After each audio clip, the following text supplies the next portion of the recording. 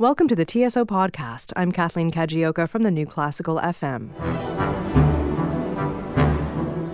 That excerpt is one of the most well-known excerpts for trumpet, for auditions. It's kind of the piece that tests all the basics of playing.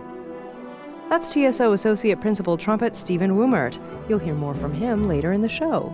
But first, the TSO performs the first What Makes It Great concert of the season this week.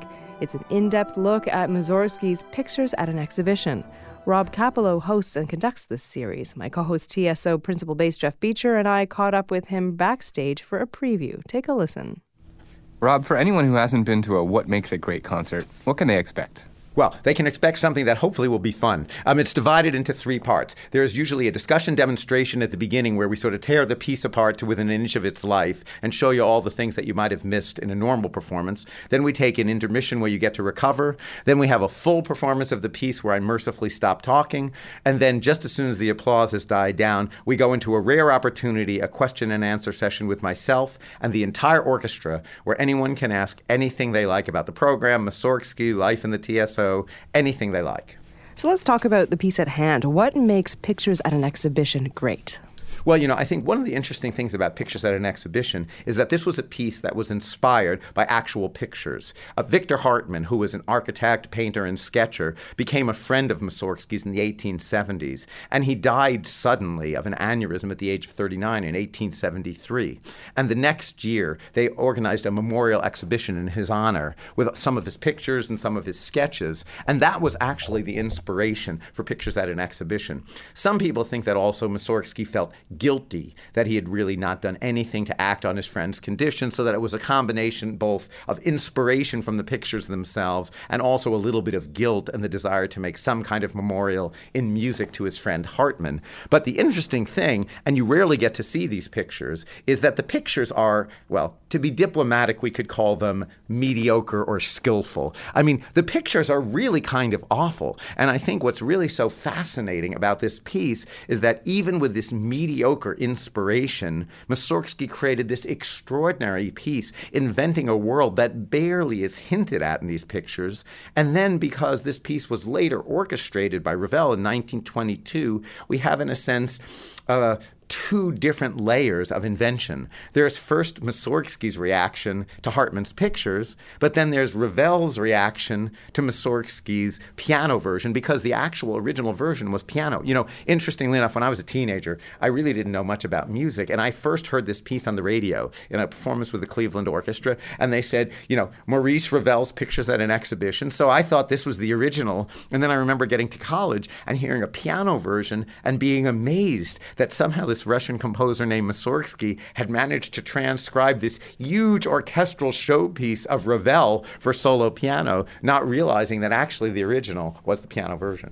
You mentioned the visual sketches that inspired this music. Can you compare the Great Gate sketch to the music itself? I think in a way that's the perfect example if you want to sort of see what it is that both Ravel and Mussorgsky did with Hartmann. Because this was actually a design for a gate that was supposed to commemorate the assassination attempt that was unsuccessful for Alexander II. It never actually got built. And I don't know how to put it more gently, but this is a fairly puny sketch. There's this small sketch of Russian gate, and then on the side there's these three little, I don't know how to put it less, dinky bells in a cupola over there. And these three little dinky, uneven bells inspired this absolutely enormous pealing ending.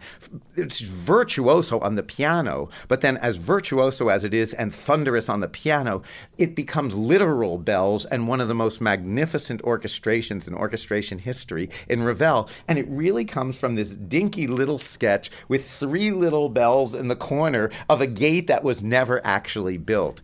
So back to the music, is there a particular moment in this work that really demonstrates how great the piece is? Well, there are so many great moments. First of all, even from the very beginning, there's an opening call here for the piano. So let's imagine, if you don't know this piece and you're orchestrating this piece, you have a solo line for one instrument or one.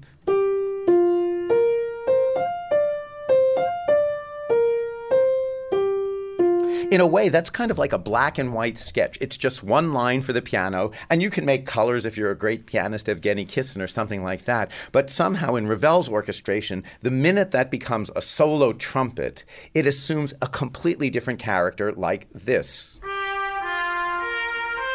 But then immediately you have an echo, and really this comes more from almost antiphonal Russian choir singing than it does piano. It's taken over by the full piano version.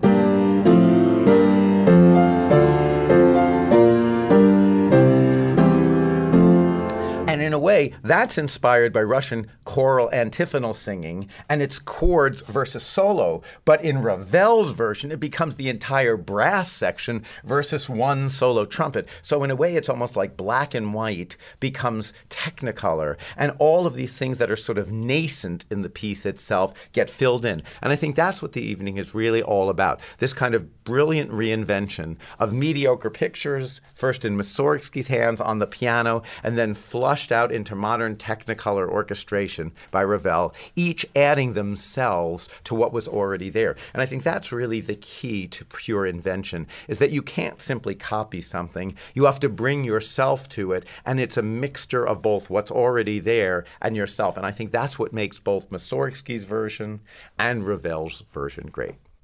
That was Rob Kapilow. You can learn more from him at the TSO on October 14th. He'll take you through Mussorgsky's pictures at an exhibition and enlighten you on what makes it great. You'll hear the discussion and musical examples in the first half of the concert, followed by a complete performance in the second. You're listening to the TSO podcast. Stay with us.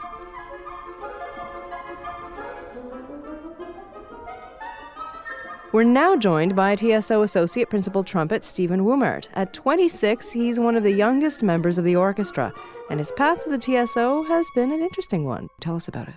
Yeah, well, I grew up with my dad as the Associate Principal Trumpet, so ever since I was a kid, that was his job, going to work at the symphony, so something I never really thought of, and then I ended up getting his job a few years ago, and here we are today. So, Stephen, when you were growing up, did your dad put a trumpet in your hands, or did you have another instrument when you were a child? No, I started violin when I was 5. My older brother played violin. I just did it because, he did it. So I thought he was kind of cool, so I decided I'd play violin too. So I played violin mostly until I was probably 15 or 16. But the reason I started trumpet was in middle school we had to play an instrument, and I wanted to start something new. So I figured, why not play trumpet? So, and what was your dad's reaction when he found out? Oh, pretty kind of whatever. Cool. He was all right with it? Yeah. Not too discouraging. Right. No, he was probably happy, but...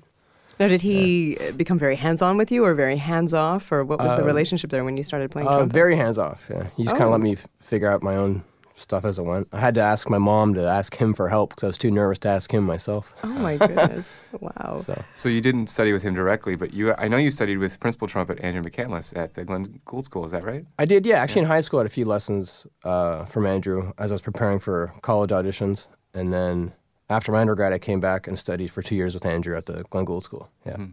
And now you play alongside him in the symphony. That's which is pretty cool, yeah. Yeah. So do you ever feel nervous about that, or is it just cool?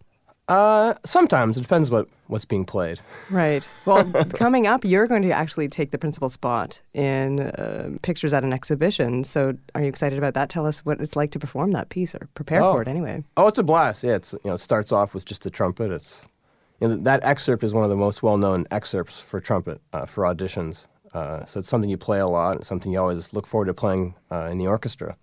It's kind of the piece that tests all the basics of playing, sound, rhythm, style, all that kind of stuff. So and it's just fun to play too. You're kind of the head of the brass at that point. So are there any other pieces in the upcoming season that you're really looking forward to playing? Well, Messiah this year. I always enjoy playing Messiah. The trumpet shall sound. Exactly. Yeah, the trumpet shall sound.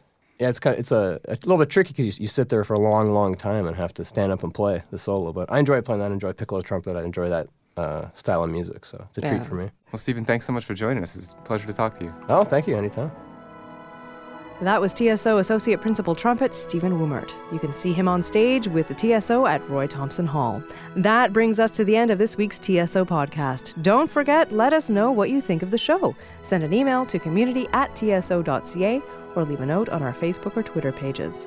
For more music and stories from the Toronto Symphony Orchestra, join us on Sunday night with the TSO. That's every Sunday at 8 p.m. on the New Classical FM. I'm Kathleen Kajioka.